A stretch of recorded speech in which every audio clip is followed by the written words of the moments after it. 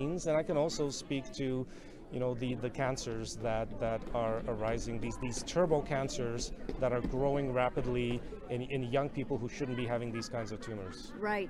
And on another video that we featured, there is a definite assault against the unvaccinated.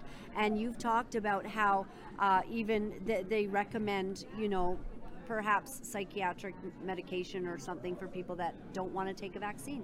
So this has come out recently out of the College of Physicians and Surgeons of Ontario. The college sent out a letter or a memo to all the doctors in Ontario suggesting to them, now so far they're not mandating it, they're just suggesting it, that any of their unvaccinated patients, that they should consider that they have a mental problem and that they should be put on psychiatric medication.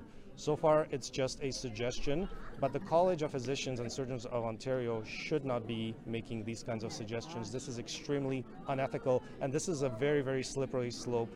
If they're suggesting that people who wish to have bodily autonomy and don't want an experimental vaccine, that there may be something mentally wrong with them, that is a very, very dangerous, slippery slope that we're on. Oh man, you're so right. I just thank you for your courage. The people of Canada are really appreciative of what you've done, how you're speaking. Thank you. Please don't stop doing it.